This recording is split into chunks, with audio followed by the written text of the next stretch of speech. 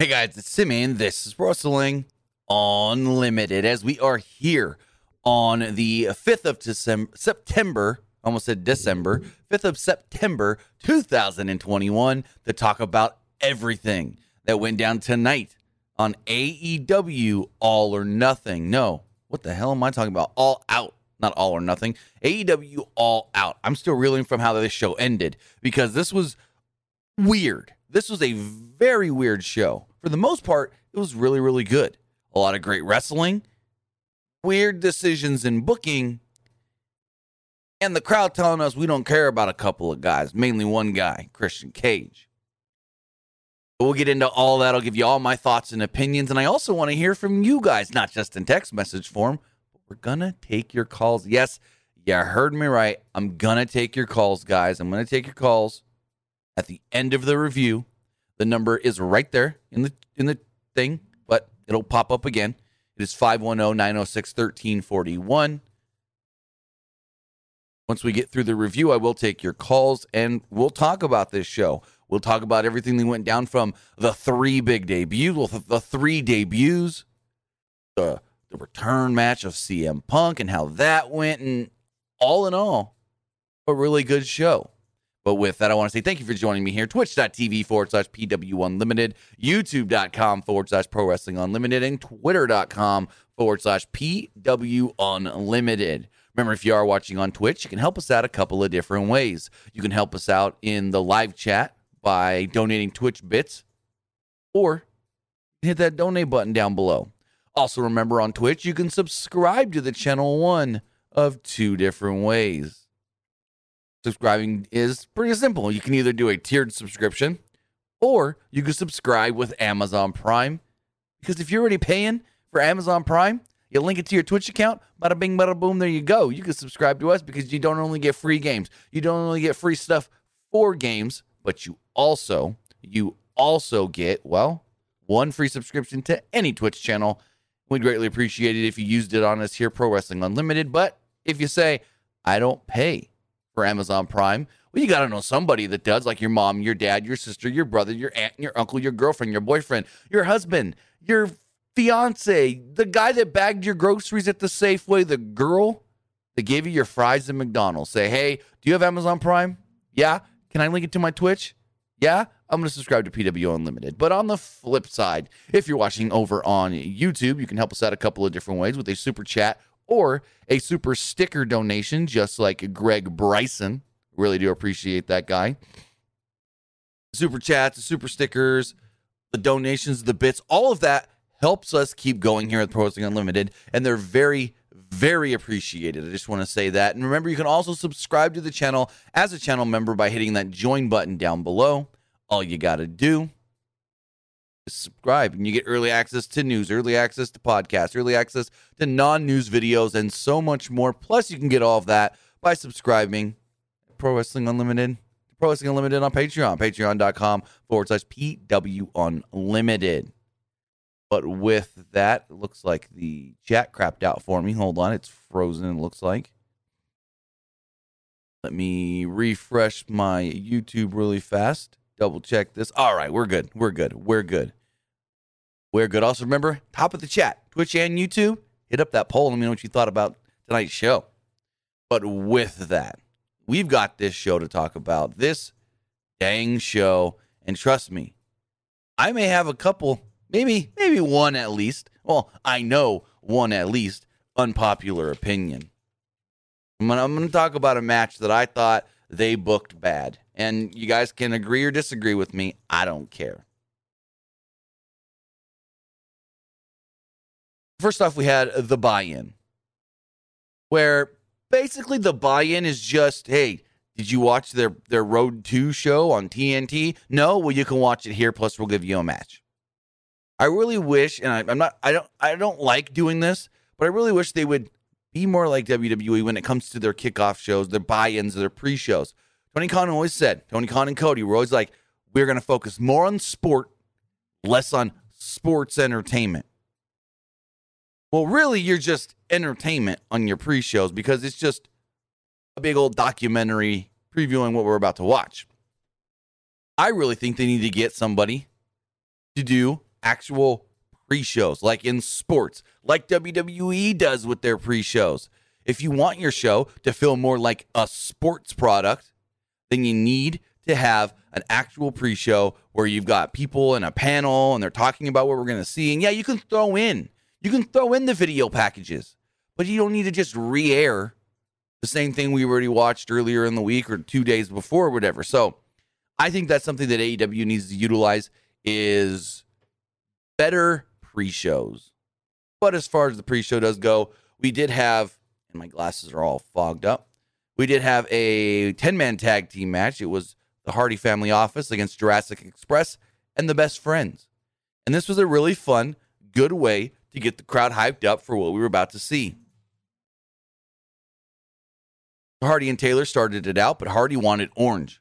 Yuta tagged in, and Hardy wasn't having it, so Orange tagged in. Luchasaurus tagged himself in at one point, and Hardy tagged out to Evans, who immediately was taken out with a slam and a German suplex, that is. Jungle Boy then tagged in, covered for a 2. Jungle Boy hit a step-up arm drag followed by a drop kick, pausing to take in the admiration of the crowd. Yuta and Cassidy tagged in. Different times, though. No. Yeah, Yuta and Cassidy. Yuta and Isaiah Cassidy, a Private Party. And the latter worked together with his Private Party partner to double-team Yuta. At one point, Hardy distracted Luchasaurus, allowing Private Party to chop him down and send him into the ring post. Orange Cassidy walked up and hit weak kicks on all 3 before sending Hardy to the floor.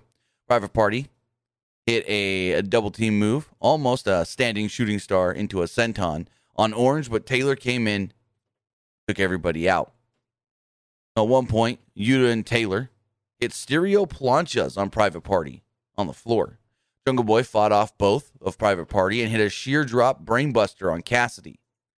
Jungle Boy and Evans hopped on their respective partners' shoulders, and Jungle Boy got the better of the exchange. Cassidy tried a crossbody on Jungle Boy, Cassidy tried to crossbody Jungle Boy off Luchasaurus' shoulders, but Jungle Boy turned it into a power slam, and I've got a hair on my glasses. That's what's bugging me. Okay, hold on. Give me a second, guys.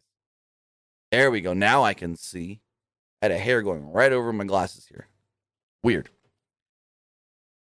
The Blade then gets involved, and I'm like, oh, typical AEW. You got to have somebody get involved that's not actually in the match. He tried to distract Jungle Boy, but Marco Stunt got involved. He jumped on Luchasaurus' shoulders. This was a cool-looking move because it looked like the way they filmed this, the camera was up like this, and he looked like Marco jumped about 12 feet down off of Luchasaurus' shoulders onto the Blade. And, yeah, the Blade gets taken out. Jungle Boy then locked on the snare trap on Angelico, and he taps out. After the match, the Butcher would make his big return. Apparently, he's been dealing with a thumb issue. He would attack Orange Cassidy, hit him with the powerbomb. Then they tried to cut Orange Cassidy's hair, but then about half of the babyface locker room ran down, including the Varsity Blondes, Dark Order, and Top Flight. And the Hardy Family Office ran off, stating, "This isn't over. We're not done with you, Orange Cassidy." And I go, this is no. I am over this. I don't like this at all.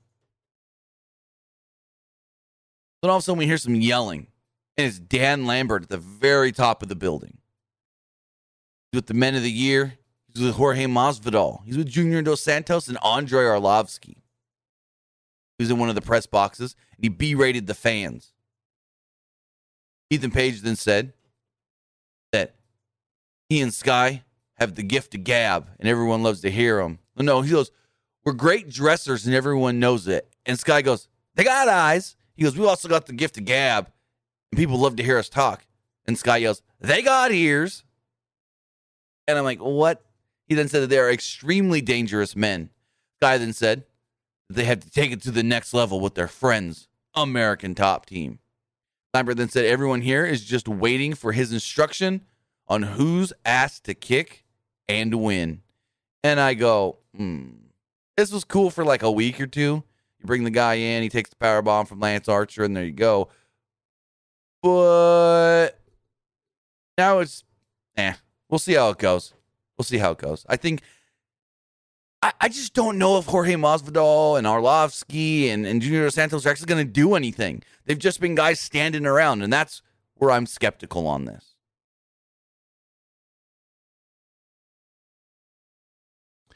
We go to the main card. Well, actually, right as the pre-show ends, Justin Roberts says, bring it out, Jim Ross. Jim Ross gets the big ovation, joins commentary, and we move to the main card.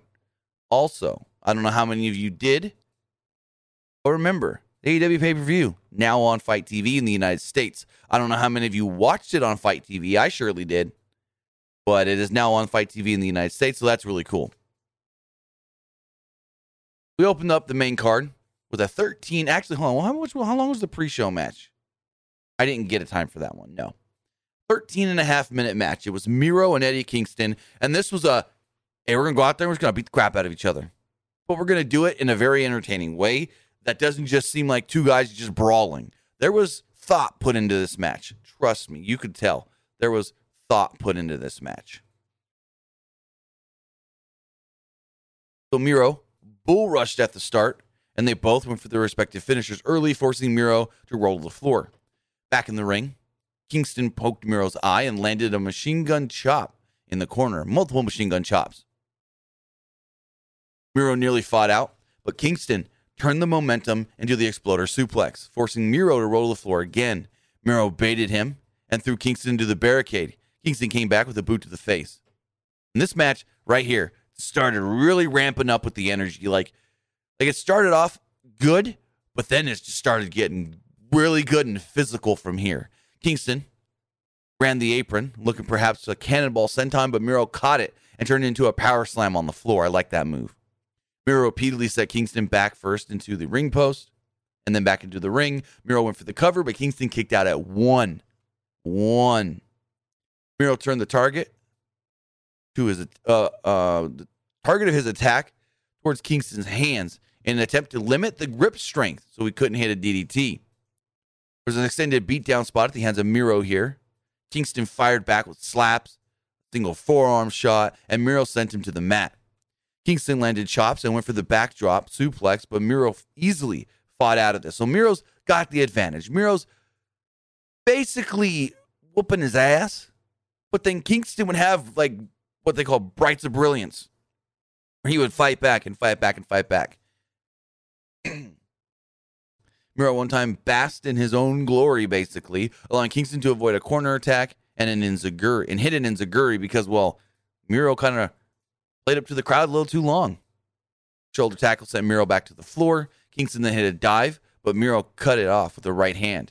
Upon re-entry back into the ring, Kingston caught Miro with a Saito suplex. He couldn't follow it up, though, and Miro landed in some strikes. They traded right hands in the center of the ring until Kingston hit 2 straight backdrop suplexes and got a very close near fall. Miro again rolled to the outside to avoid a spinning back fist. Kingston at one point made it to his feet. Where my notes just froze. Give me 1 second, guys. Oh, Kingston avoided a bicycle kick and hit a fisherman suplex bridge. Miro attacked Kingston in the corner and followed this up with a former Machka kick to the section. He doesn't call it the Machka kick anymore. It's basically the same move. He then called for the game over and locked it on. Kingston made it just a couple feet from the ropes and was eventually forced to break before Miro could fall back and lock it in fully. Kingston hit the desperation DDT, but the official was putting the turnbuckle pad back on the top rope after it was pulled off earlier, leading to him jumping over and starting the count late. And this was one of 2 times where they made their referees look stupid. Actually, it happened twice in this match, so 1 of 3 times. Usually, we see the turnbuckle get pulled off. The referee says, hey, don't do that. Don't fight in that corner. And sometimes they'll go put it back on, but they don't take their time like this referee was here. I can't remember exactly who the referee was. You guys can let me know in the comments or the live chat. But he's taking his time putting the back on, trying to do it, and it doesn't even go on. So then all of a sudden, the crowd starts going, 1, 2, and the ref goes, wait, why are they counting? Oh my God, I need to get over there. 1, 2, Miro kicks out. And I'm like, Tony Khan likes to book his referees as incompetent idiots. So they're going back and forth for about 60 more seconds. And it looks like they're about to fight in the corner. So the referee runs over and goes, no, no, no, no, no, no, no, no. Don't fight in this corner. The pad is off. And so Miro is kind of like, the ref's in the corner. Miro's looking at him like this. Eddie Kingston's behind Miro. Miro donkey kicks Eddie Kingston right in the nuts. Eddie falls down. Miro picks up the victory. Bicycle kick, bada bing, bada boom. Yeah. Didn't like that finish. I thought the match itself was phenomenal. I thought these two, give me this match again with a different finish. I thought these two were so good that I would watch this rematch next week on Rampage. But it was just, the finish itself made the referee look stupid because you can see for the brief stint that you see the ref trying to put the thing back on, he was taking his time. And then it didn't even go on. It fell off the turnbuckle pad. So that wasn't the only time refs looked dumb tonight because they made Aubrey look stupid as well. So next up, we had a 12-minute match or so with Jon Moxley and Satoshi Kojima. Better than I was expecting. I'll say that for sure. This was better than I was expecting. I mean, I wasn't expecting a bad match or anything, but this match delivered. I will say that this match delivered. So Kojima wanted a handshake early, but Moxley flipped him off. Also, if you guys haven't heard the news, Moxley is the brand new GCW World Champion. Moxley came down repping that company on his hoodie, GCW hoodie. GCW hoodie. So, yeah. I thought that was really cool that they let him wear the GCW hoodie, which it's AEW. They're going to let these guys do whatever they want because Tony Khan doesn't want to upset anybody. Anyways.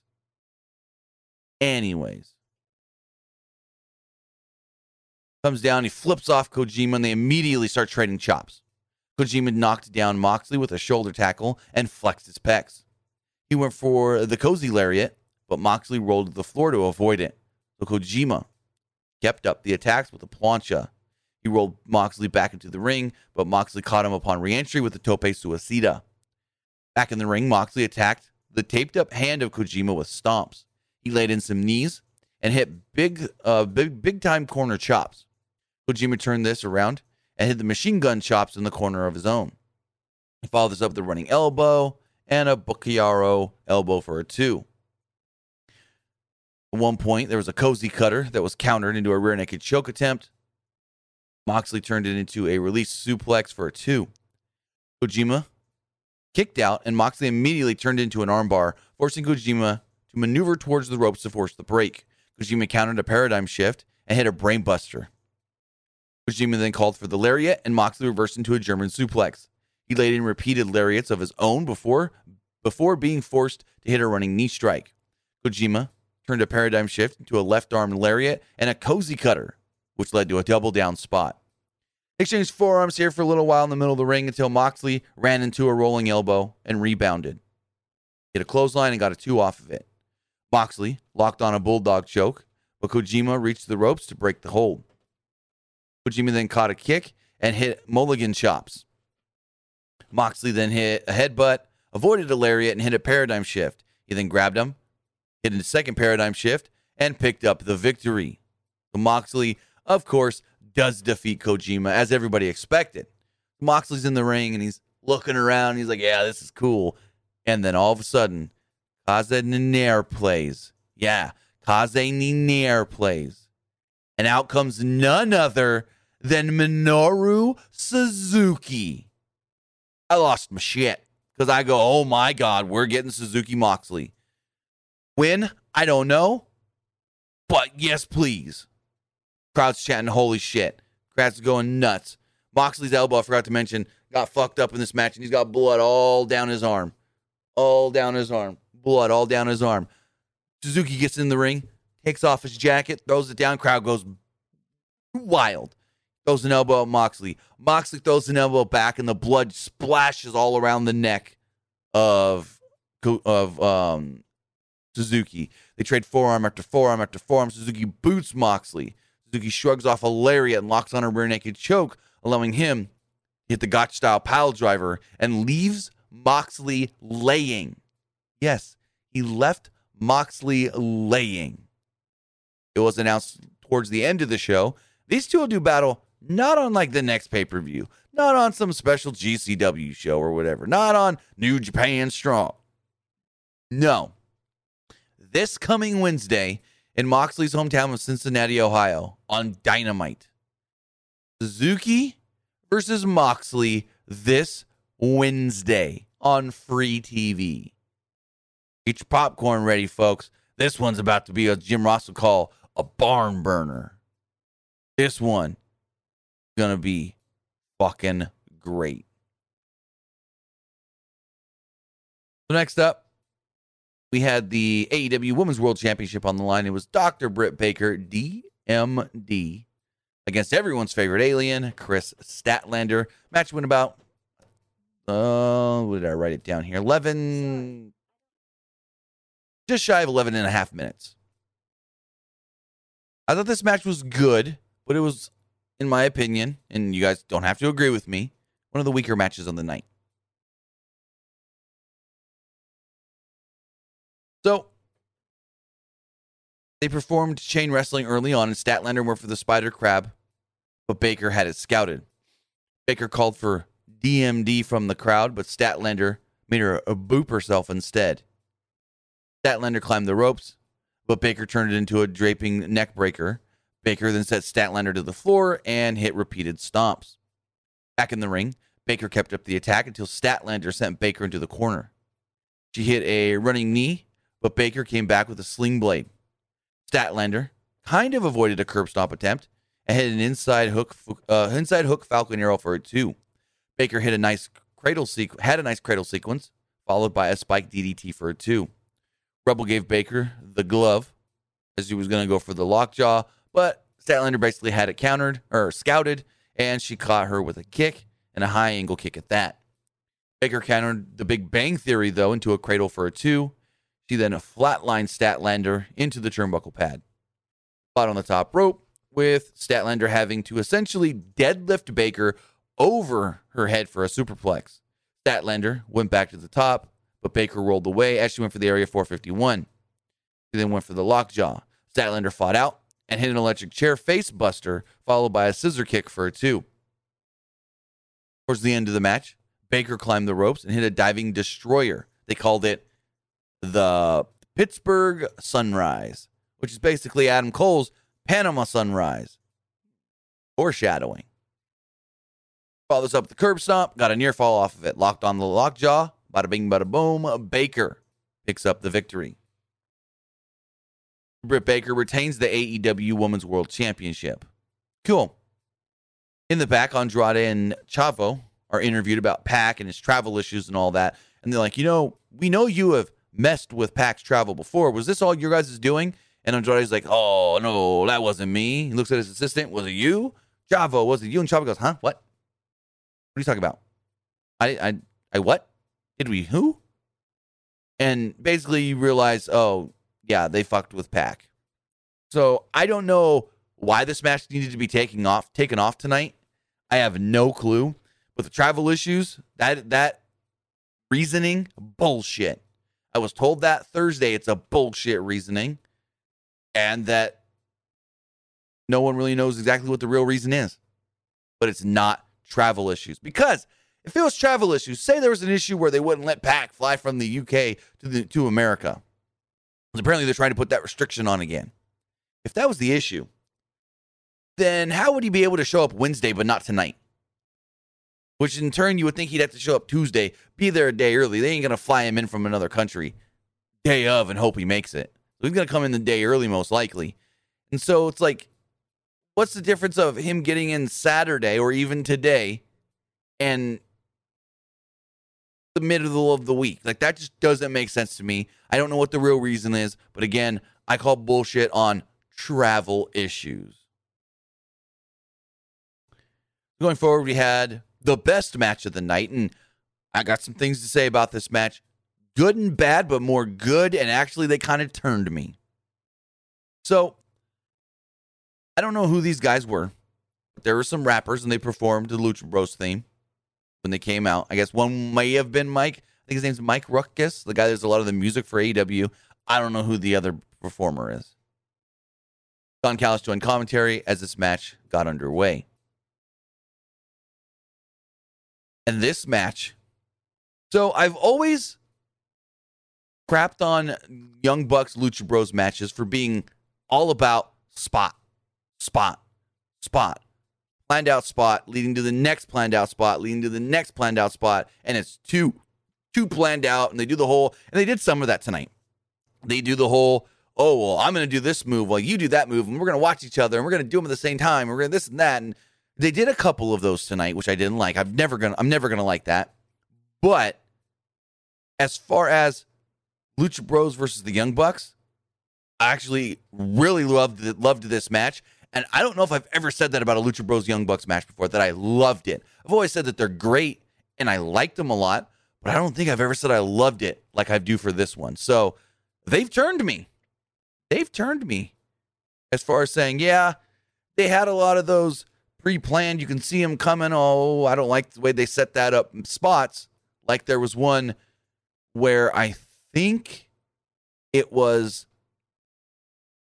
we'll get to it when we get to it, but there was a spot with Pentagon and Matt Jackson both doing moves, and they waited for each other to be set up. They then looked at each other and both went, Miedo, and then did the move. Like, it's so stupid. No, you don't do a move while your opponent or your partner's getting attacked. You just drop the other guy and say, screw you, Nick Jackson. I'm going to go hit your brother so my brother doesn't get hit. I hate those kinds of spots. They didn't do many in this match. This was phenomenal. One of the best tag team matches I've ever seen. The best tag team steel cage match I've ever seen. I will say that for sure. And these two teams teed off right away. The Bucks immediately tried to escape and they're thrusted into the steel. They come crashing down. Both teams use dos-a-dos, little rope-a-dopes before the Lucha Brothers hit Stereo Enzuiguris. Nick was sent into the cage before Penta hit a thrust kick on Matt. Phoenix hit a step-up Hurricane Rana on Nick, followed by a diving kick to the posterior of Matt Jackson for a 2.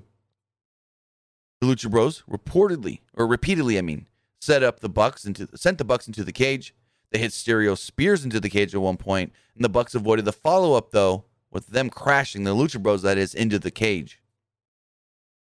They then hit a double-team Kamagoye on Phoenix, followed by a backstabber on Penta. Matt powerbombed Phoenix into the cage as Nick landed a hard soccer kick on Penta. Matt produced a chain. Not really sure where he got it from. He just had the chain all of a sudden. And he started choking Phoenix with it.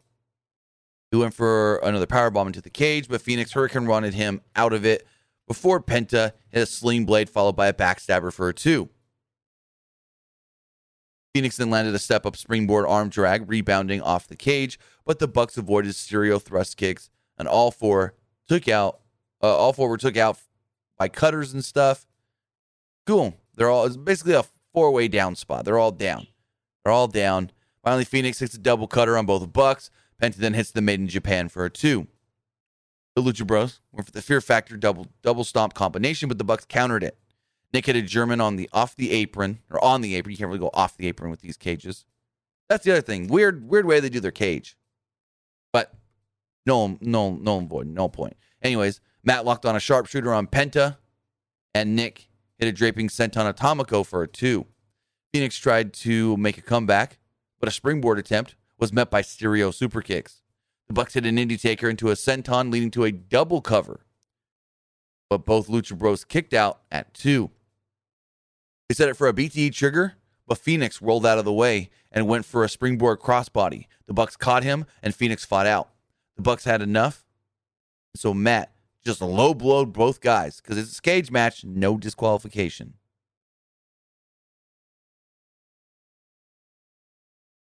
Going forward, there was a more bang for your buck that got a 2. Bucks ripped at the mask of the Lucha Brothers. They lawn darted Phoenix face first into the cage. Brandon Cutler then came out and tossed a bag into the cage. So it's like, yeah, the cage is supposed to be meant to keep the elite out, but it was like Cutler still gave him shit. So it's like, what the hell? Inside was a shoe covered in thumbtacks. And Penta, at this point, was a stuffed pig. He was bleeding like crazy. Not sure exactly where the blood, like what spot busted Penta open so bad, but he was bleeding pretty bad. Nick Jackson was bleeding a little as well. So Matt set up Phoenix for the thumbtack boot, but Penta got in the way and took the bullet himself. The Bucks then sent Penta face first into the boot. Penta was pouring blood at this point. The Bucks then set up for a BTE trigger, but first opted to super kick Phoenix with a thumbtack boot. They hit the BTE trigger on Penta, but Phoenix broke up the cover at the last moment for an awesome last second near fall. Phoenix was bleeding here as well. Phoenix kicked his way out of a double team and made a one-man cover with a Hurricane Rana, a one-man comeback with a Hurricane Rana and a corkscrew kick.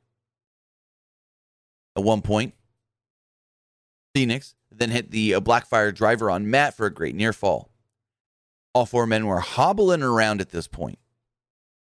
We had a four-way chop exchange followed by a line of super kicks where it was like, you get super kicked, and then you get super kicked, and then you get super kicked, like super kick into a super kick. And I'm like, that's one of those spots I'm not that big of a fan of. Super kick somebody, and then they have just enough muster to get a super kick up, and then they have just enough muster to get a super kick up, and whatever. Matt was the last one standing, and the others all kipped up, hitting more super kicks and leading to everybody down. Nick and Phoenix had an exchange where Phoenix won with a rebound super kick. The Lucha Brothers hit the Fear Factor double stomp combination, but Matt broke up the pin at the very last second for another fantastic near fall. The Lucha Bros then called an audible, and Phoenix scaled the cage. The Lucha Bros went for their super finish, but Nick Jackson super kicked Penta before Phoenix could dive. Nick scaled the cage, but Phoenix kicked him down to the mat, and he landed an insane high crossbody off the top of the steel cage to the three guys below. The Lucha Brothers then hit their assisted pile driver to pick up the win and become the new AEW World Tag Team Champions. And this match was so good. So good. Like, there was one spot I forgot to mention in here. I must have glossed over it. I didn't write it down. I think it was they both went for a Canadian Destroyer. It was Penta on Nick and Matt on Phoenix. And they look at each other. They're on the apron. They go, oh, Cero, Miedo. And then they both do the Canadian Destroyer thing or whatever it is. And I'm like, I hate those moves where it's like, no, don't watch your brother get attacked while you're attacking the other brother just because you want to hit your move and you guys want to do them at the same time and get it pop. No, you say, screw you. I'm going to run over. I'm going to help my brother, and then I'll attack. So, whatever. After the match, the Lucha Brothers celebrated. Their family was at ringside. Phoenix hugged his daughter, and I think maybe his wife. Great moment here. I loved it. This match rocked. Greatest, in my opinion, greatest steel cage tag team match of all time, at least in the United States. Next up, we had the AEW Women's Casino Battle Royale. Match went just right around 22 minutes. To be honest, most of this match was a struggle. Because it's just like when you watch any Battle Royal or Royal Rumble or whatever. There's too much going on to really follow. And then eventually you got the people in the match. Like, you get the people you care about. And then once they're out, or they're not in yet, you just have the randos and the random people. And no offense calling people randos, but you have the randos that nobody cares about. And it's like, I'll wait till I hear some music of who I like. But at the same time, it's like, I don't know. This match was all right. It got good at the end. Early on, first off, we had the clubs. Hikaru Shida, Sky Blue, Emi Sakura, the Bunny, and Abaddon. So Shida and Sakura immediately started going after each other. You know, the student and the teacher, before they were scared by Abaddon. Sky attacked the Bunny, but was met from behind by Abaddon. Abaddon eliminated Sky right away, like 30, 45 seconds into this match, maybe 60 seconds into this match. The Bunny then took the advantage and eliminated Abaddon pretty quick as well. Sakura locked Shida in a Romero special. The Bunny racked her boot across Sakura's eyes. Neither woman could establish an advantage, and then out came the Diamonds. Anna Jay, Kira Hogan, Kylan King, Diamante, and Nyla Rose. Anna Jay beeline for that bunny. She went straight for the bunny. Here, Hogan lasted maybe 30 seconds before she was dumped out of the ring. And they made Nyla look strong. So Nyla's over here beating people up, beating people down, throwing people out and whatnot. Not too many, but she was throwing people out. I think she clotheslined Kylan King out pretty quickly. Then dumped Sheeta over the top rope. Rose, Bunny, Jay, Diamante were the only 4 left in the ring when the Hearts came out. The Hearts were Thunder Rosa, Penelope Ford, Riho, Jamie Hayter, and Big Swole. Swole got a good reaction. They did the whole Swole, Swole. Riho hit a double tiger feint kick on Bunny and Ford, but then somehow just randomly got eliminated. The commentary just like, well, was Riho just eliminated? I thought she went through the ropes. Maybe she went over the ropes. We don't know. Again, it happens in these kinds of matches. There's so much going on, you can't follow everything. Vicky Guerrero was screeching at ringside at this point when Swole eliminated Diamante, but was in turn eliminated by Jamie Hayter. Finally, the Spades would make their way out. Ty Conti, Red Velvet, Layla Hirsch, Jade Cargill, and Rebel. Conti used some acrobatics to score the advantage and avoid elimination. And freaking Layla Hirsch runs in, and she just starts German suplexing everybody. And she even German suplexed freaking, this is a sight to be seen, Nyla Rose. Because Nyla Rose is legit like what? 5'6", 250 pounds at least, if not bigger. And Layla Hirsch is 4'11" at that. Runs up behind Nyla, grabs her, pulls, nothing happens. Pulls, nothing happened. Pulls, boom, German suplex. Nyla Rose. I liked it. Made her look strong, but eliminated her pretty quickly as she's the small one, so Cargill couldn't just press her up, walk over to the ropes, throw her on a bunch of people at ringside. Penelope Ford was eliminated right around this time as well, so was Anna Jay and the Bunny. It was time for the Joker, and everyone's counting down. And apparently there was some Tessa Blanchard chant in this match as well. I think they were chanting, hold on, I have a tweet. Cause I was like, what the hell are they chanting right now? And I didn't know. But they were chanting, I have the tweet right here because someone responded to my tweet when I said, what the hell are they chanting? I couldn't tell. The crowd was chanting, half the crowd was chanting, we want Tessa. The other crowd was chanting, no, we don't. We want Tessa. No, we don't.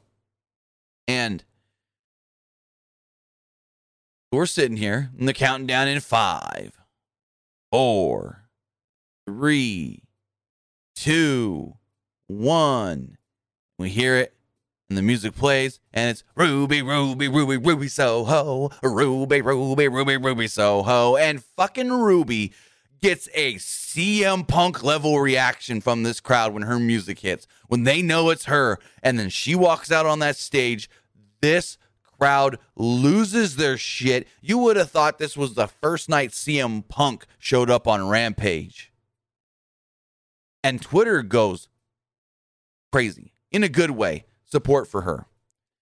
You've got people in WWE. You've got people in Impact. You've got people in all different wrestling companies.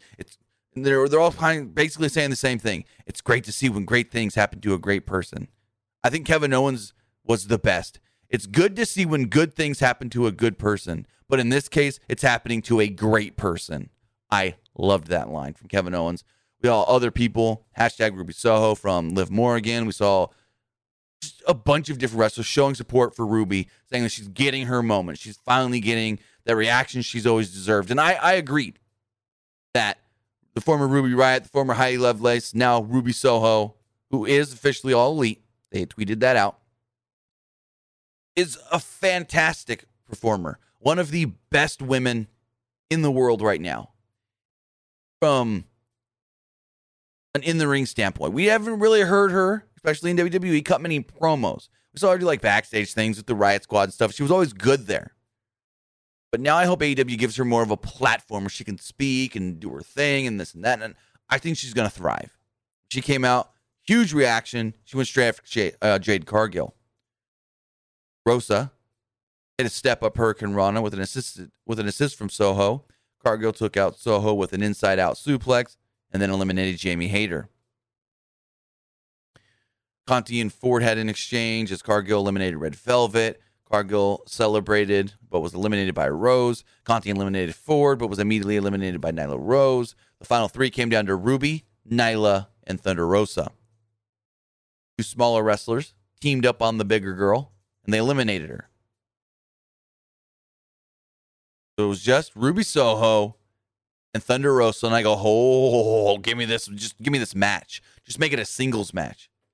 I would like, and this is something TNA has done. I think it's TNA that did this. They do their battle royals, but when it come down to the final two, it would turn into a match, pinfall submission. It wouldn't be a eliminate over the top rope anymore. Once it comes down to the final two, it's a match. Usually it would go an extra 4 or 5 minutes, not long or anything, but it's like we just saw that, and that was good. Now we can't wait till we see the actual match. But I thought these two worked really well together. They were hitting big chops early on once it was just them, and they exchanged running elbows. Soho countered a Fire Thunder driver and sent Rosa to the apron. Rosa brought Soho to the apron, where Soho was hanging by her hand. AEW does this too much. When it comes down to the final two, they fight too much on the apron. It's like Lance Archer and Eddie Kingston. They were fighting on the apron before Lance Archer won. And it's almost every battle royal they do. The final two are on the apron. Anyways, Soho blocked a pump kick and hit a knee strike. Soho tried to suplex Rosa to the floor, but then Rosa went for the Death Valley driver. Soho fought out and sent Rosa into the turnbuckle. Agamagiri followed this up by Ruby Soho to cause the elimination of Thunder Rosa. Ruby Soho wins the Casino Battle Royal and a future shot at the AEW Women's World Championship. I thought the stuff there at the end was great. Ruby and Thunder looked amazing together. I can't wait till we just get that singles match on Dynamite or whatever. But yeah, Ruby and AEW is going to be banger. Next up, it's, quote, the final fight. Chris Jericho versus MJF. Match went 21 minutes. Well, right under 21 minutes. And boy, do I have shit to say about how this match ended. Good match, but you make your referees look stupid. And it's like, we want to show that MJF could have won, but Jericho's going to win in the end, and we'll get to it when we get to it. So we see the classic Chris Jericho countdown.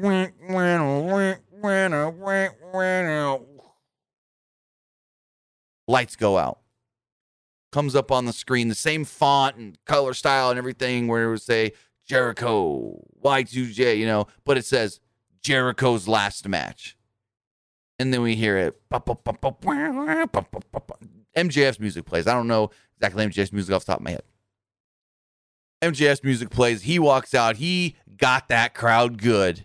Then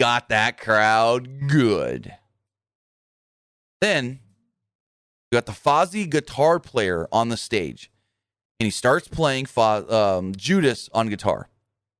And this, whoever's working production, fucked it up. Guitar was too loud. So it was peaking. So it was like, it was going, the guitar's all going and stuff. But as it's doing, you would hear it too loud at times and it'd go,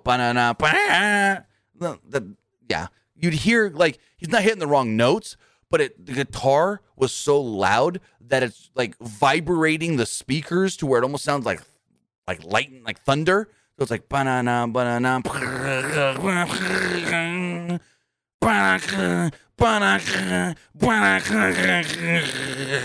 I'm like, ugh. And it ruined the entrance because you can hear the crowd, but you can barely hear the crowd. It was supposed to be this awesome, dope entrance where it's just a guitar playing and the crowd sings the entire song. But unfortunately, they messed it up with the guitar being too loud.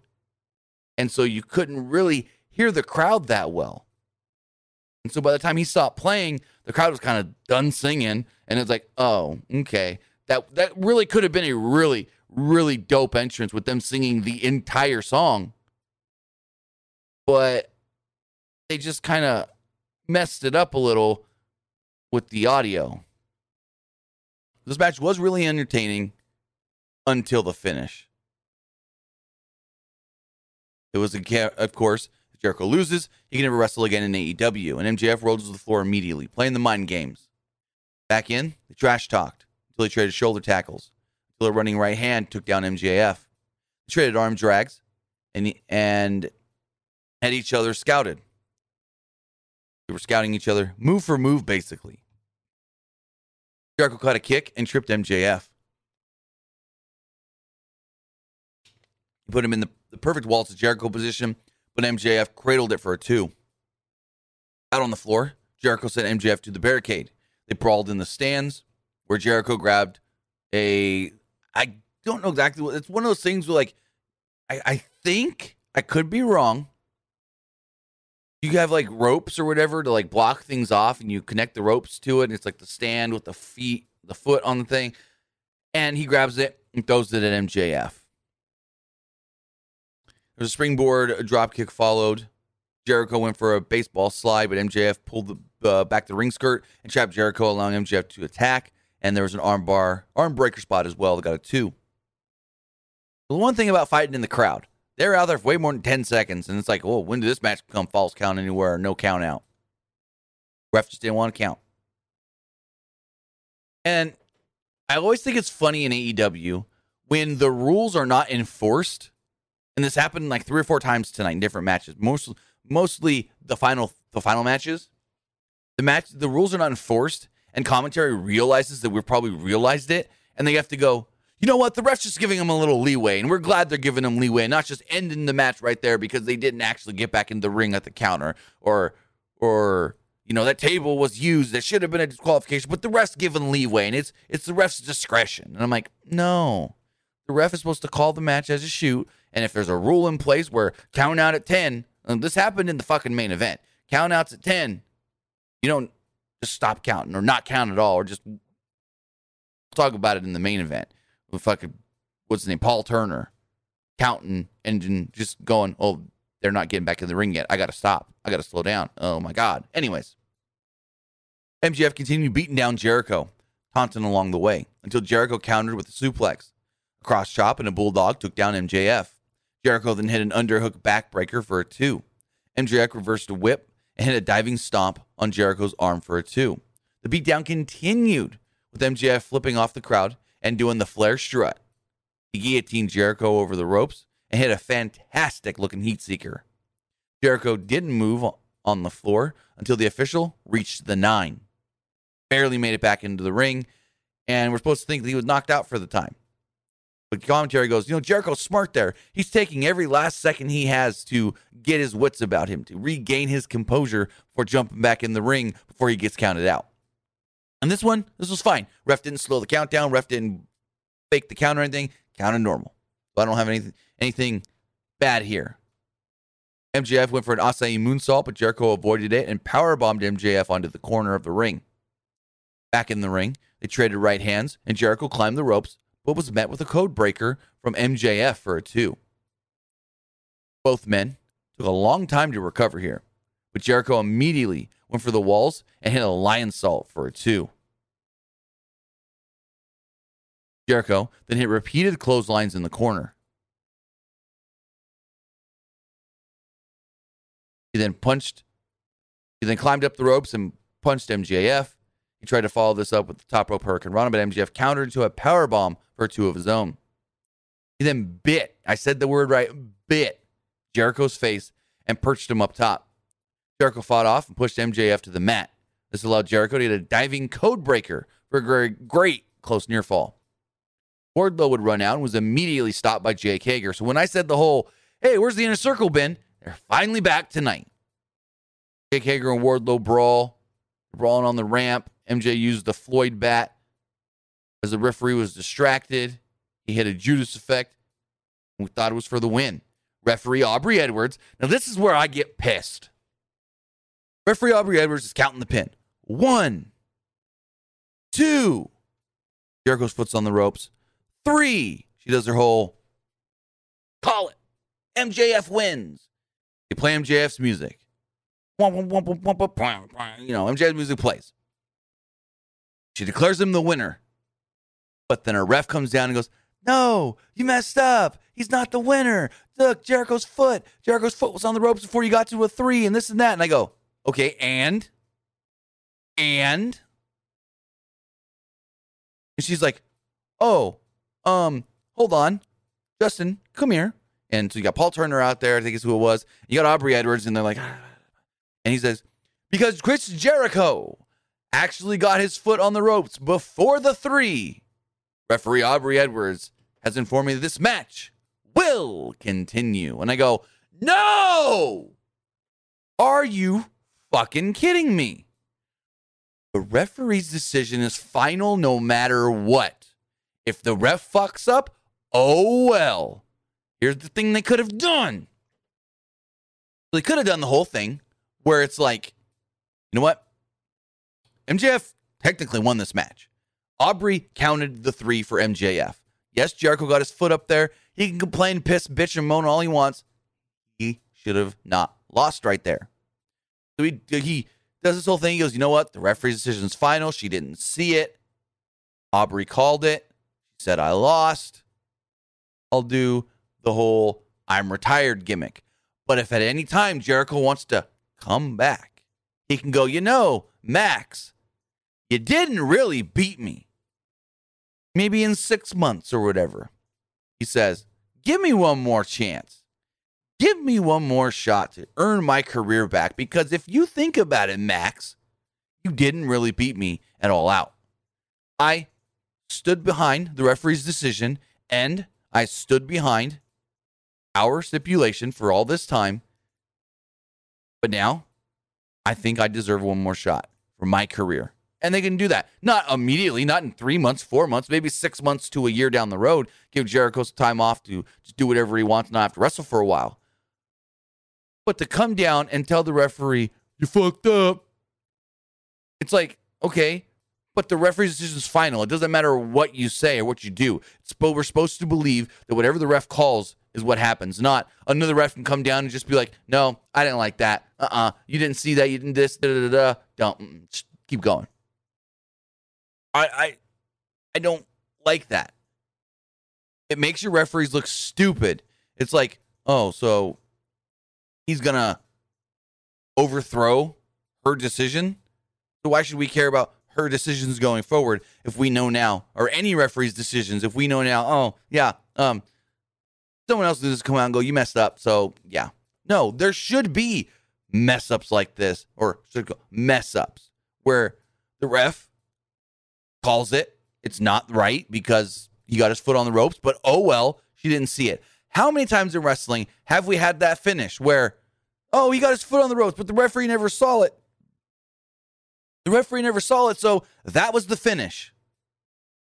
Or he got his foot on the ropes, supposed to break the hold, but he ended up tapping out because the ref didn't see it. That's the finish. But to have someone come down and say, you messed up, keep the match going, I didn't think that was right. I didn't like that at all. I didn't like that one bit, the way that this match went, because it basically told us MJF technically won this match, but we're going to keep him looking strong, giving him the win, but Jericho has to win in the end. Yeah. So MJF's music plays, like I said. They restart the match. He's all pissed off. Jericho's still laying there with his foot on the ropes, and Jericho just rolls him up and gets a close near fall. MJF then turned this roll up into a salt of the earth. Jericho rolls MJF up and turns it into a Walls Jericho. After a long fight, Jericho sat deep in the walls, and MJF taps out. This wasn't it. Because to me, once they did the whole, the ref was wrong, restart the match, it just fell flat. Jericho was out there with the Inner Circle. They celebrated, and Jericho gets to keep wrestling. I really wish that would have been the finish, and then they could have played off of that down the road, where, you know what, Max? Technically you won, but technically you also didn't. Next up, it was the highly anticipated, most talked about return, CM Punk versus Darby Allin. Even though, just 1 week ago, we actually saw CM Punk in the ring, wrestling. It was Ricky Rabies against Jack Spade for the DWL, the Duffy Wrestling League. You guys don't know what I'm talking about. I'm talking about the greatest show on TV right now. Well, one of Heels on the Stars. That show is phenomenal. CM Punk was on last week's episode. Got to watch tonight's episode now. But CM Punk was on last week's episode. He played a character named Ricky Rabies. He wrestled Jack Spade, the character of Stephen Amell. But technically, we've seen Punk wrestling over the last 7 years. And it was just 1 week ago. But of course, that's a television show. We don't know how many times they said cut and then action and stopped the match, started the match, and started the match. They didn't do a lot of stuff. They did some stuff, but they didn't do too much. But yeah, Heels. If you ain't watching Heels, go watch Heels. It's a great show. I'll tell you right now, I'm not going to spoil anything, but there was an episode so far that had literally no wrestling in it, and it was still great. Literally no wrestling in one of the episodes, and it was still great. And I actually loved that they did that, because this is a show that wrestling fans will love, but non-wrestling fans can love as well. And having episodes where there's just no wrestling, it's just character progression and story, is great. Great. Great. But it also was great for what it was supposed to be. Now, no one's going to go out there and say, Darby and CM Punk had a 5-star match, or Darby and Punk had a 4.5-star match, or Darby and Punk had a 4-star match. I'll give this 3.5, 3.75 at best. But for what this was supposed to be, CM Punk versus Darby Allin, and CM Punk's first full real match in 7 years, I thought these two couldn't have done much better. I thought this was great for exactly what it was supposed to be. Darby comes down, got a banger skateboard, got a skull on one side on the bottom and Punk's face on the other. I'm like, where do I buy that board now? Anyways, he's got this skateboard, comes down to the ring, and he sits in the corner. Punk makes his way out. The crowd starts chanting, welcome back, welcome back, welcome back. CM Punk, CM Punk. And they're doing the whole thing. And Darby's just sitting in the corner. So Punk goes, all right, I'm going to sit too. Who sits there, cross-legged, waiting for Darby. He's like, I got all the time in the world. Darby finally stands up. Punk finally stands up. Back themselves up into their corners. Punk says, yes, I'm good. I'm ready to go. He tells the referee. The referee asks him, are you ready? He says, yes. You can read his lips. He goes, yes, I'm ready to go. The ref, ding, ding, rings the bell. They lock up. Allin landed an arm drag, and Punk came back with the shoulder tackle as the crowd does another welcome home chant. They had a technical exchange until Punk landed a scoop slam. Things started off slow here. It felt like Punk told Darby probably in the back, let me get my wits about me. Let me feel it out. And then when I'm ready, I'm going to tell you to go, and we're going to go. And that's exactly what happened. He ran the ropes till Punk caught Allin in a fireman's carry position, forcing Allin to escape before getting maybe hit with the GTS. Back inside, Allin hit a step-up arm drag and a coffin splash in the corner. Remember, also, Sting did not come down. He came out with Darby, but did not come down. He didn't want anything to be like, oh, I fucked up this match or this and that, or I caused an interference or a distraction. No, it was just straight up, no Sting, Darby, Punk. Punk reversed a hammer throw and sent Allin hard into the ring post through the ropes. Punk used that as an opening to target Allen's midsection with knees. Allin got some space, but Punk turned a running attack into a backbreaker and slowed down the pace. There was an over-the-top stunner from Allin that allowed him to start making a comeback. He hit a coffin splash and a La Magistral cradle for a 2. He followed this up with another cradle for another 2. Allin landed a couple slaps and a code red for another near fall. And this is when they really started ramping up. You can tell Punk, he's getting in a little groove. Also, what the hell, Punk, why are you wearing tights and not shorts or not trunks? Why was Punk wearing tights? I've never seen Punk wear tights before. It's always been trunks or the basketball shorts. What the hell? Something we're going to have to get used to. Punk in long tights. Anyways, Allin climbs the ropes and Punk's popped up and shoved him down. Punk went for a top rope back suplex, but Allin turned it into a crossbody for a near fall. A cradle exchange ended up with Punk in a perfect position for a GTS, and he hit it. But the impact sent Allin all the way out to the floor. Punk waited and let the referee do his count so he can catch his breath, and Darby sat there till 9 and then jump back into the ring. Ref, At one point, slowed the count down a little bit. But, yeah, whatever. Punk hit the corner knee and a short arm clothesline before calling for a GTS one more time. And at one point, the crowd starts going, CM Punk, CM Punk. And he goes, that was weird.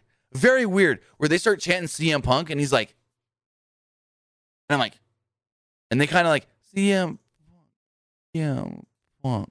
And I'm like, why did you just tell him to stop chanting? That's very weird. He just told him to stop chanting his name. I don't get that part. But he picks up Allen, but Allen fought out with repeated elbows. Punk falls to the mat face first, and he keeps on with the elbows. Darby, that is, elbow after elbow. He pulls the arm up so he can hit the elbow right in the neck, back of the neck right here. Boom after boom after boom after boom. Allen then crushes him with his tope suicida after Punk rolled to the floor. Allen then hit a flipping senton off the top rope all the way to the floor below. Allen then rolled Punk into the ring and taunted him. But Punk sat up to avoid a coffin drop. Basically laid there long enough and sees the Darby's coming, so he sits up. Darby misses the coffin drop. Allen rolled Punk up for 2. He applied the Last Supper cradle. Punk kicks out. Punk then pops up and hits a single leg drop kick. Looked great. Great snap, great extension on it. Allen then hopped on Punk's shoulders. Punk readjusted himself because Allen jumped up in like a electric chair drop position. Punk readjusts, pops Darby, boom, right down. GTS, Darby's dead. 1, 2, 3. CM Punk picks up the victory. This match was exactly what it needed to be. And it was great for what it needed to be. Again, it ain't going to be no 4 or 5-star match. No. No one's going to go out there. Maybe because the crowd and all that. Maybe UC Meltzer give it a 4-star. I don't think it's worth more than 3 3/4, 3.5. But, hey, I thought it was good, especially for what it was supposed to be. After the match, Sting comes out. He shakes the hand of CM Punk. They try to help Darby up, and Darby's like, I got to help myself up. He helps himself up. They all kind of embrace, and there we go. Then next up, the buffer match between that and the main event. Some may say this is what killed the crowd. Some may say maybe it's because the main event was a rematch.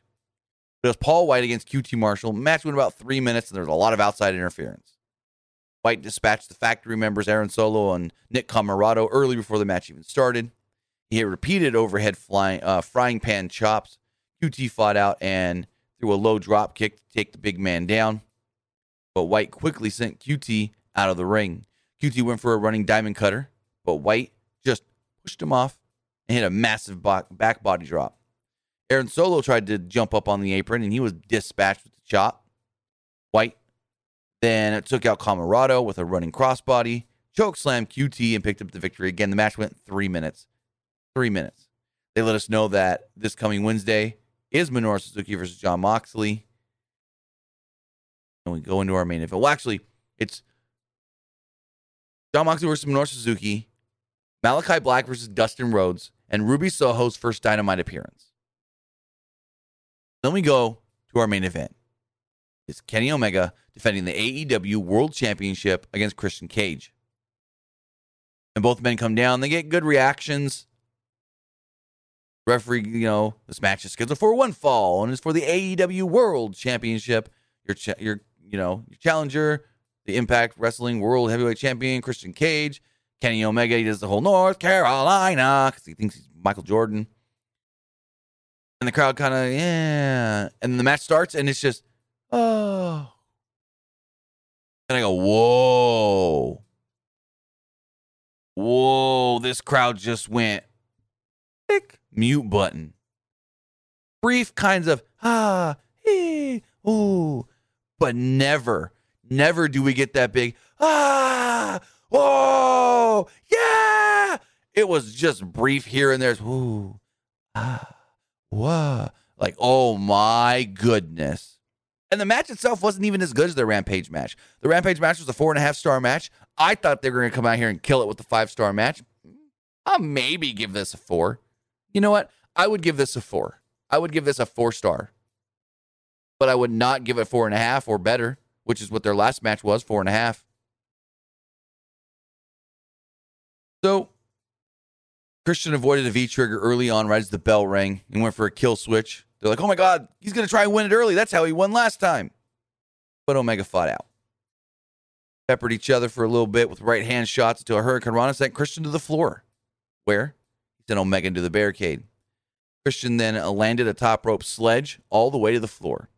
Omega regained control and pulled the table out from under the ring. He draped it over Christian and landed a running double stomp through the table onto his opponent. Callis set up another table, but Christian countered, and the suplex ended up with Omega getting suplexed on the ramp. And I go, okay, Don hasn't touched him. Whatever, ref. But they're doing this whole thing where they're teasing suplexes through the table, and the ref's counting 4, 5. Guys need to get back in the ring. You guys really need to get back in the ring. And then he comes out of the ring, and he goes over to the guys and says, you guys really need to get back in the ring. This match needs to be in the ring. You know, you guys really need to fight in the ring. And he gets back into the ring, and he's like, come on, guys. And they finally get in the ring. I'm like, your ref looks dumb. Like, he doesn't want to count them out, but they won't get back in the fucking ring. Like, they got to hit their spots. And the ref's trying to do his count. He's trying to not look dumb, but he's looking dumb because he gets to 5, and he never gets to 6, and he should have got to 7, 8, 9, should have got to fucking 10. Anyways. Where was I? Back in the ring, Christian laid in some chops. Omega raked Christian's eyes and hit a basketball dunk bulldog for a 2. He continued to beat Christian down with a corner attack and a back suplex for a 2. Omega perched Christian on the top rope, where Christian tried to fight back, but Omega pushed Christian all the way to the floor. Out on the floor, Omega slipped on a moonsault attempt off the barricade, but quickly readjusted and hit one. They moved back into the ring, where Christian fought back with right hands, and Omega whipped him into the corner hard, hit a Ushigoroshi, and followed up with a 2. At one point, they were fighting at ringside, and Omega goes to do like a springboard off of the barricade. So he jumps up, he goes to land right on top of the barricade, slips, falls right on his ass. This could have been bad. Kind of looks around, laughs, and then readjusts and does it. Whatever. He hits a moonsault off the barricade to Christian on the floor. They get back into the ring. Omega climbs the ropes, but Christian popped up and knocked him down. Christian did a top rope Hurricane Rana to take down Omega on down to the mat and start his comeback. He traded right hands where Omega had the power advantage. Where Christian avoided a corner elbow and went for the 10 punches. Omega put Christian in an electric chair, but Christian fought out and landed 10 more punches. Well, not 10, but a number of more punches. He choked Omega over the second rope and hit a drop down right hand. They both countered each other's big moves. Christian then fought out of a you can't escape and hit his signature reverse DDT for a near fall. Omega came back with the right hand and went for a power bomb, eventually settling to drive Christian into the corner. Christian reversed the corner attack by hitting a tornado DDT. Omega hit some elbow strikes and a lariat to the back of Christian's head. Tried to go for a V-trigger, but Christian flipped him off, and Omega killed him with yet another Snapdragon and a V-trigger. Tension then turned to the table on the outside. Omega tried to German suplex Christian into it, but Christian wouldn't let go of the ropes. Basically, the Omega Ishii spot from a few years ago. He then went for a dragon suplex, but Christian fought out. Christian went for a kill switch, and Omega turned it into an electric chair. Christian escaped a one-winged angel attempt and snapped Omega over the top rope and speared him to the floor through the table. Back inside the ring, and this didn't even get a pop from the crowd. It was more like a, oh. Didn't even get a big pop from the crowd. Speared through the table. Back in the ring, Christian spears the back, or the spine, as they said, of Kenny Omega. And they're going. He tries to go for the kill switch again, and they start fighting in the corner, and they start fighting on the top rope. And it looks like he's going to go for an avalanche kill switch. But Omega fights out of that, puts Christian on his shoulders, hits an avalanche off the second rope, one-winged angel, and pins Christian Cage to retain the AEW World Heavyweight Championship. And I forgot to mention, Good Brothers were called down at one point as well, and he fought off the Good Brothers and this and that, and they didn't call anything. The ref's just like watching it. He tries to distract the referee. Don, that is. Again, refs look fucking dumb.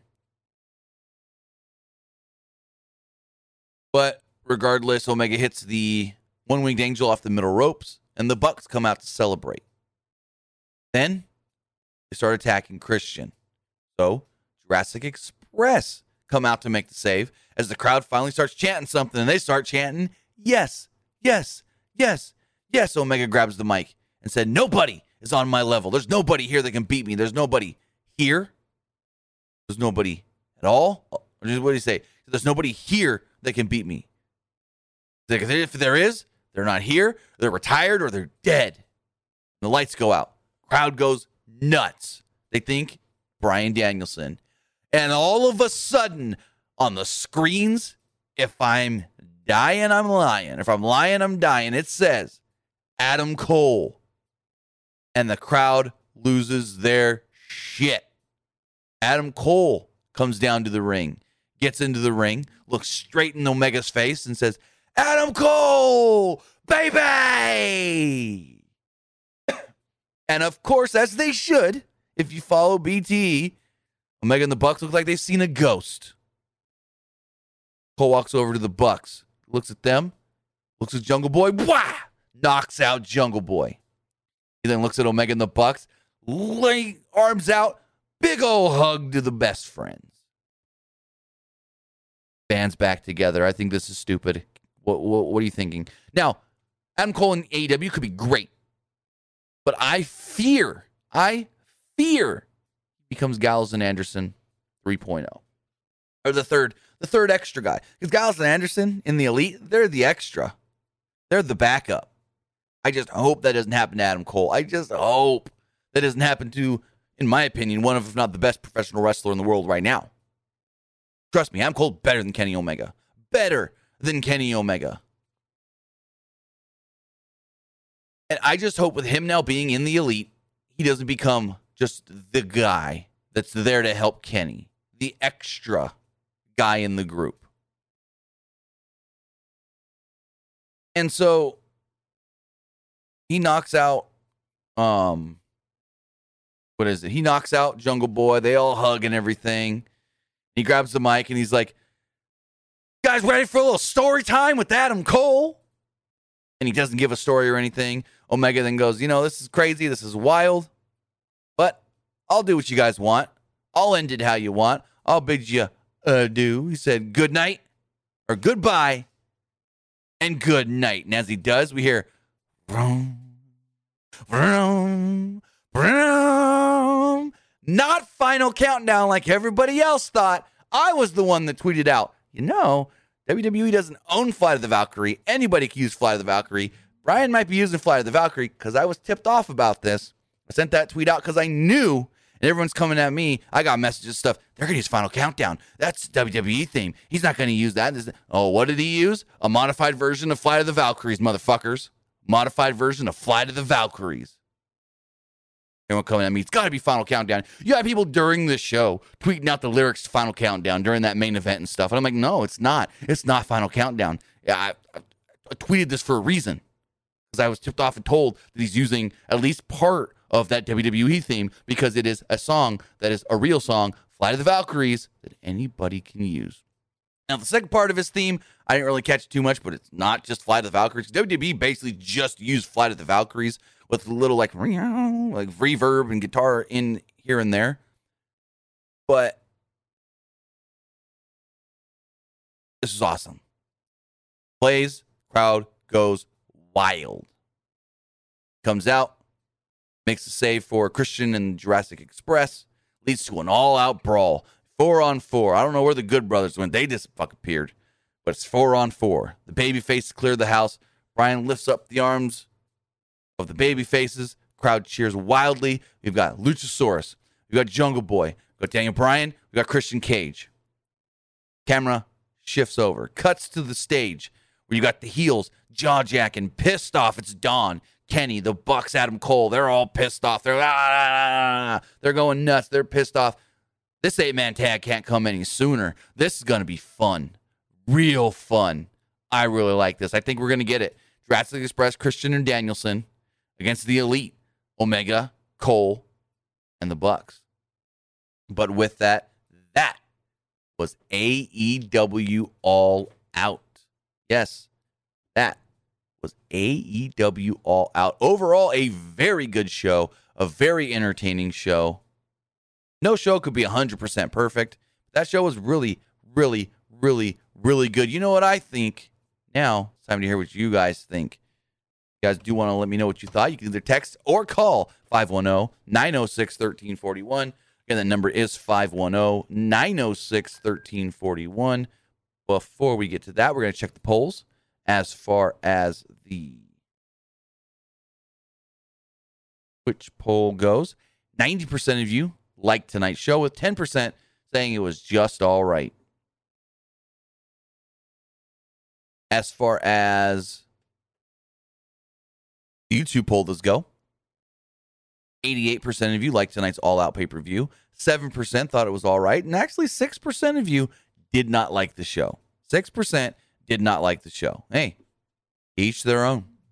But with that, if you want to call or text in, you can do so at 510-906-1341. Again, that number is 510-906-1341. Do have some text messages here. Elmsford says, what are your thoughts on the Lucha Brothers becoming new AEW World Tag Team Champions? Love it. I think it was the right move to do. It's what I predicted. Says, do you think in 3 to 5 years from now, we will see Adam Cole back in WWE? Can't say. I honestly can't say, because I was getting mixed things over the last couple of days that he may have been staying in WWE. So I don't know. Says, oh my God, what an amazing All Out. This roster looks stacked. Pull this over here really fast. This roster looks stacked. Oh, I just lost a text message. Do you think Bray Wyatt is going to be the next AEW? No clue, because I haven't heard anything about it. But we've got a call, so let's take it here. Caller, you're on the air. What'd you think of All Out?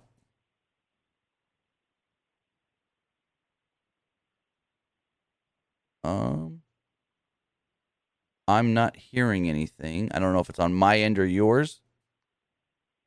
Give me 1 second to check something. But I do not hear the caller. I don't know if the caller is trying to talk. If you are trying to talk, caller, give me one brief second, and I will try to fix this really quick. All right, let's see if that works. I don't know. If you want to try calling again, you can do so. For some reason, it didn't work. I didn't hear it, and it didn't register any audio.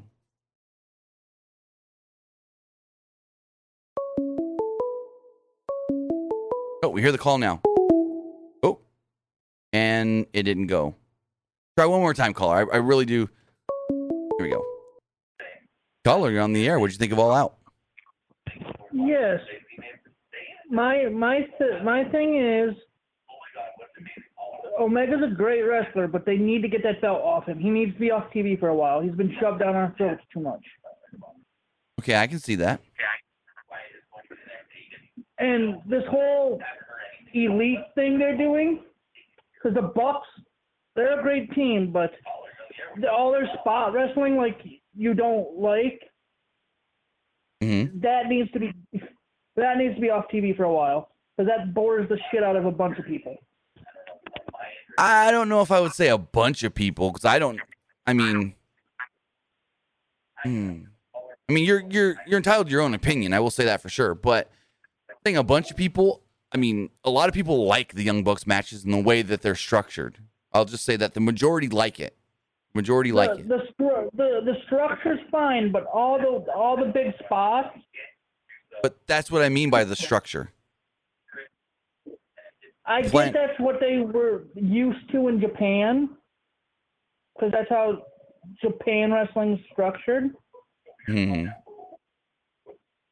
But I'm used to the old school stuff. So you want them to wrestle like it's a WWE match? No.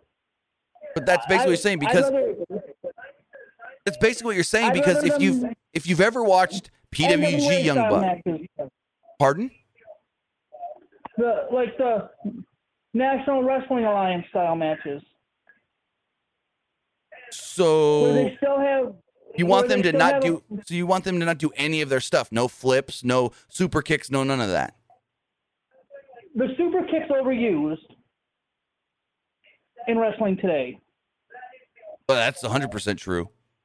The super kick's the new DDT. And the flips are becoming too generic. I mean, yeah, you're entitled to your own opinion, but people love it. I want to say thank you for the call and have a great night. I mean, people love what the Young Bucks do. People think the Young Bucks have some of the best high-intensity matches around. But to say that they can't be doing flips anymore, it's like, what are you going to tell Rey Fenix not to do a flip? You tell Rey Mysterio and Dominic not to dive out of the ropes? Like, not trying to bury the caller or anything, but it's just like, to say that they need to wrestle like the NWA, I don't know about that one. I just don't know about that at all. And they need to have slow, methodical plotting matches? No.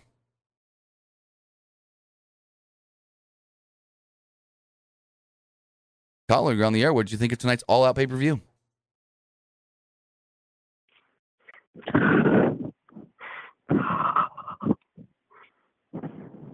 And not taking that caller anymore. Go to the text messages here. This person says, I've got a question. If one AEW superstar left to go to WWE, who do you think and why? That's a tough one.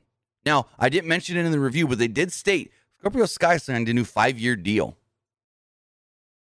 That's interesting. Scorpio Sky signed a new 5-year deal. As far as who could leave AEW for WWE, I know before AEW was a thing, Triple H really wanted Hangman. I'm not saying he's going to leave and go to WWE, but there's a Triple H really wanted Hangman. I'll just say that. Going to the next text message here. This person says, do you see Adam Cole versus CM Punk anytime soon? I think that would be a great match. Or Bryan Danielson. This person literally wrote Daniel Bryanson. It's Bryan Danielson versus Sammy Guevara. Bryan Danielson versus Sammy Guevara would be cool. Not anytime soon because it doesn't fit into what he did tonight. Let's take another call. Caller, you're on the air. What did you think of tonight's All Out? So I really thought All Out was like pretty good. I really enjoyed the tag team match, and I really enjoyed the CM Punk match, and I also enjoyed the Paul White match. I thought that was pretty good for his debut match. And then I also enjoyed the main event. And just one more thing before I have to go. Sure. So I was streaming. So first, when All Out started, I was streaming on Bleacher Report, and that stream, it was terrible. So I got like really mad that like I couldn't even watch the pay-per-view. So I contacted Bleacher Report, and they gave me a refund. And so I switched over to Fight TV. Awesome. And I was able to finish the pay-per-view without any problems. So nice. That is great to hear that they gave you a refund like immediately. Yes, and I'm so thankful that like I did that, and Fight TV was so much better than Bleacher Report. I was like looking online. I'm like, am I the only one like getting this issue with Bleacher Report? And then I looked online, and like other people were getting these issues. So I just contacted Bleacher Report, and they gave me a refund. Yeah, most people were watching on the Fight app that I was able to notice, but I mean it's still there on Bleacher Report, so why not try it if you got it there? But it's great to hear that you were able to watch the show through Fight after they gave you an immediate refund. Yep. All right, well, thanks for the call and have a great night. Thank you for taking my call. Anytime. Thank you. All right, go to more text messages here. Person says, who do you think CM Punk wrestles next? That's a great question. That is a great question. Who do I think CM Punk wrestles next? Ooh. Daniel Garcia. Boom. They've been teasing it. It's either Daniel Garcia or he teams with Darby against 2.0. Boom. There we go. Says, I'm sorry, but Bryan debut was not that special. Not even a top 5 debut ever. Huh? In top 5 in AEW, top 5 in all of professional wrestling. I can see if you would put it not top 5 in all of wrestling debuts, but it's top 5 AEW debut of all time. That's for sure. Versus, well, WWE 2K22 got to be so outdated. What does that have to do with anything? I don't understand that one at all.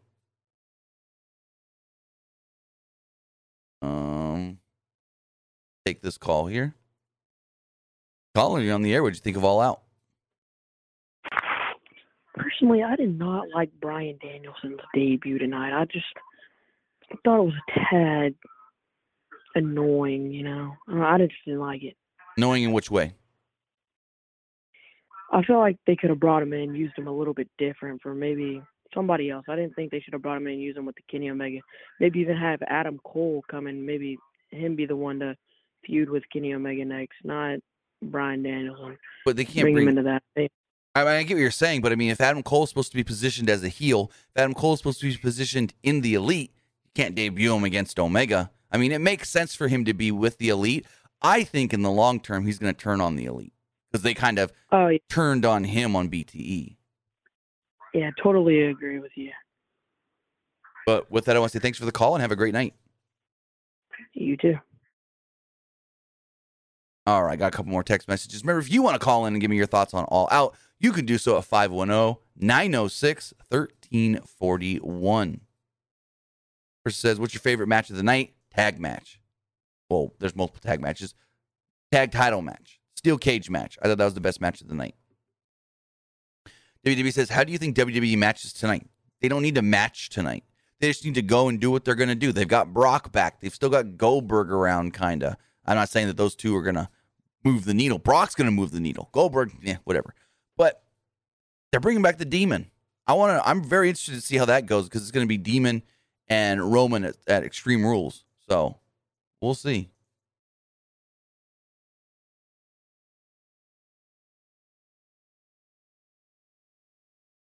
This next text message says, I have another question. Is AEW becoming WWE 2.0? That's a loaded question. Because I get where you're coming from. They're bringing in too many former WWE guys. But when you really look at it,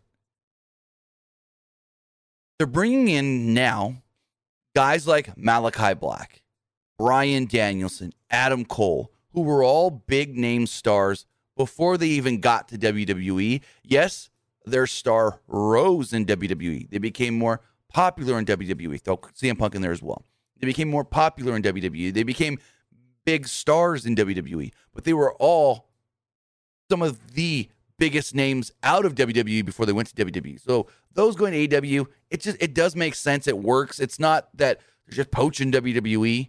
Now, when you bring guys in like Miro, you got Cody, you've got, all these different guys that are straight from WWE, that's different. But guys that made their name before they were even in WWE and that were at the top of, hey, Bryan Danielson was probably the most popular wrestler not in WWE before he signed. CM Punk was probably one of, if not the most popular wrestler not in WWE in the United States before he signed. Adam Cole was right up there as well. So Adam Cole fits in fine because he's with these guys. He's been with these guys. He was part of these guys. So I get where you're coming from. But some of the guys they've been getting, like I said, Bryan Danielson, CM Punk, Adam Cole. And who's the other one I just mentioned? There was 4 I just mentioned. I can't remember the other one now. They're fine. Oh, Malachi Black. Well, let's take this call. Caller, you're on the air. What'd you think of All Out? I give it 9 out of 10. Okay. The main event, after the match, it was just epic. It couldn't have been done any other way. Agree. Because, I would like to see Daniel Bryan and Kenny Omega at Full Gear for the next pay-per-view. I think that would be a really good match for Bryan. Yes. I totally agree. And honestly, if it was me, I would have Bryan maybe wrestle 2 matches just to build 2 Omega, but I wouldn't have him wrestle too much before that pay-per-view.